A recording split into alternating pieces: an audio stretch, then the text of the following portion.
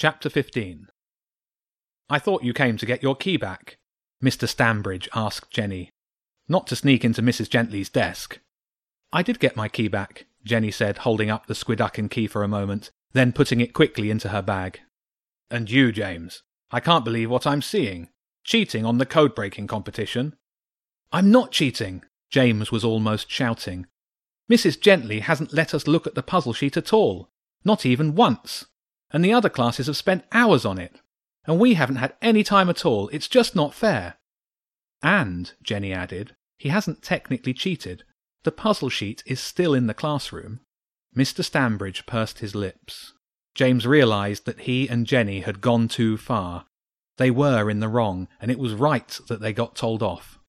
There really was no excuse for breaking into Mrs. Gently's desk.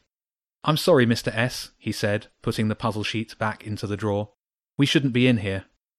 James slid the drawer closed and started to walk across the classroom. "Wait," Mr. Stambridge said. "Bring the sheet here, then come with me." All James wanted was to get out of the school. He wished he'd left the classroom when Jenny had said. And now they were going to be in much more trouble.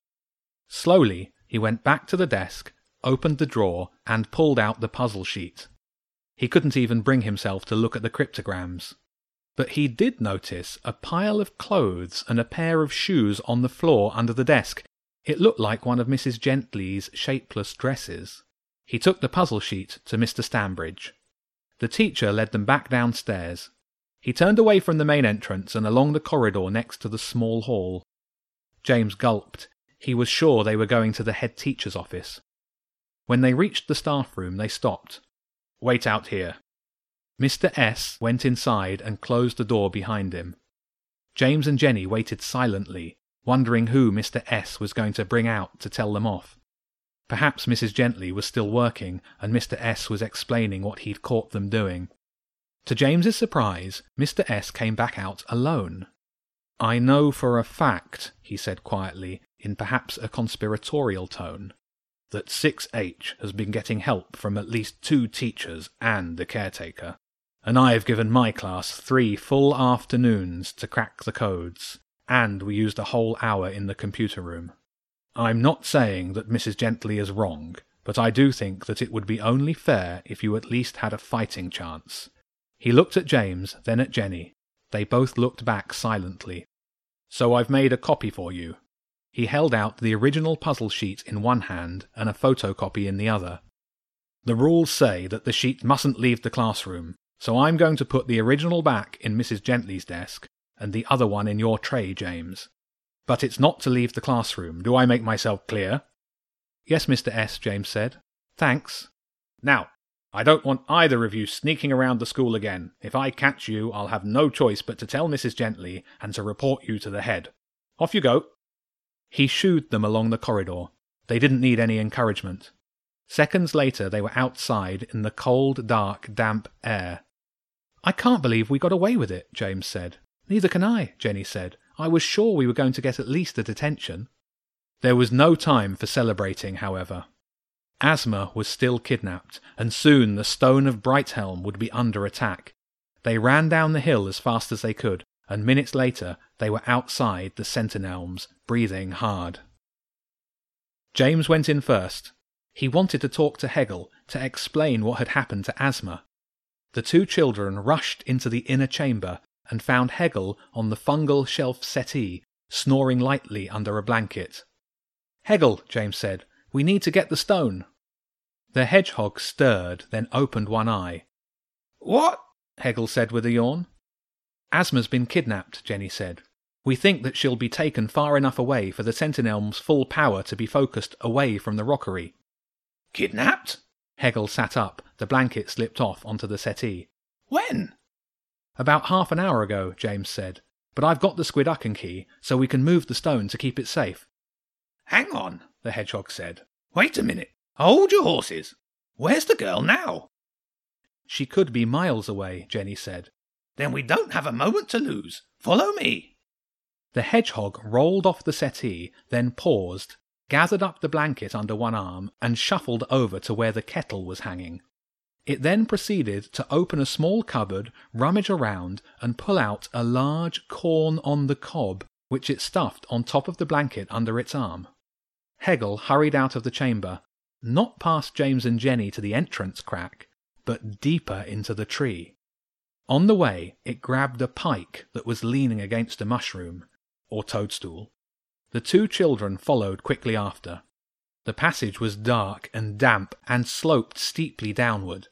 It reminded James of the King Under the Fort's tunnel up on the hill. They had not gone far before it levelled out, then ascended. Then they reached the end of the tunnel. "Careful now," Hegel said.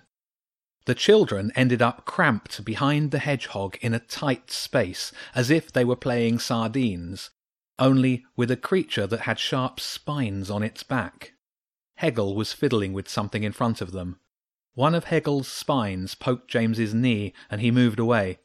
His arm touched against something, then he heard a scraping sound and a clattering filled the air.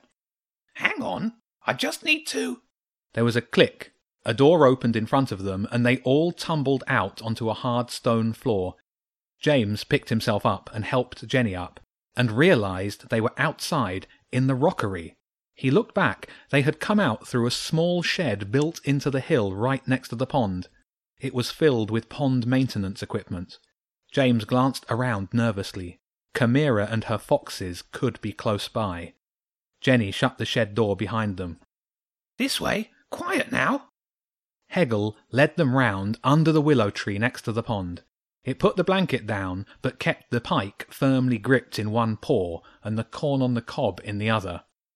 "Where's the door?" James asked, looking closely at the trunk of the willow tree for anything that looked like a keyhole. "Door?" Hegel sounded confused. "There's no door." "Then where's the stone of Brighthelm?" Jenny asked. "Like I said, it's well protected. But if you do what I say, we've got a good chance of finding it." Hegel spent 2 minutes explaining the task. "Isn't there an easier way?" Jenny asked. "Surely the foxes would never be able to find the carp." "There's no easy way," Hegel shook its head. "And when the sentinels stop protecting this place, the foxes will catch Henry." "You're telling me," James said, "that in the pond is a huge carp called Henry, and we have to catch him and unlock the stone from a special, what did you call it?" "A girdlepix. And his name's not Henry, it's Henry. N, then Re." "Girdlepix?" James almost laughed. "You made that up." "Well, if you've got a better name for something that is strapped to the tail of a huge fish and holds a powerful stone, then I'd like to hear it." "It doesn't matter what it's called," Jenny said. "It matters that in order to do this, one of us has to go underwater fishing in there." She pointed into the freezing water of the pond. "Well, I'm not going," Hegel said. "I'm a hedgehog." "I'll go," James said. "My summer holiday was in the Alps this year, and I went swimming in a stream fed by a glacier. I can't believe the pond is colder than that. Just go through it all again."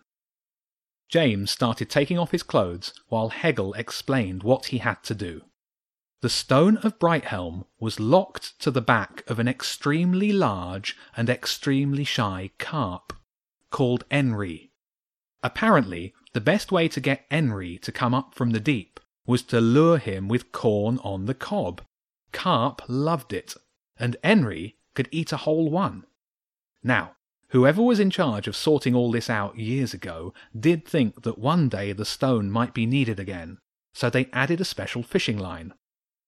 Okay, James was down to just his underpants and was shivering in the wintry air. "I'm going to wade out to where the willow tree branches touch the water, and you say that one of them is a fishing line." "Yes, you'll spot it when you get there. Follow it all the way down, and you can unhook it. Put the cob on the hook, and Henry will snap it up. Then you can unlock the girdlepix." Sitting with the Squidducken key around his neck and the corn on the cob in one hand, James carefully dipped one foot into the icy water. If he hadn't already been frozen by the frigid air and shivering so hard he could barely hold the cob, he would have gasped. As it was, the pond was just immensely, bitterly cold. James knew how cold water works. Either you got straight in, or you slowly worked your way in, an inch of skin at a time. Well, he didn't have all night. He took a deep breath, held his chattering teeth tightly together, squeezed the corn on the cob hard, closed his eyes, and slipped off the edgestone into the dark water.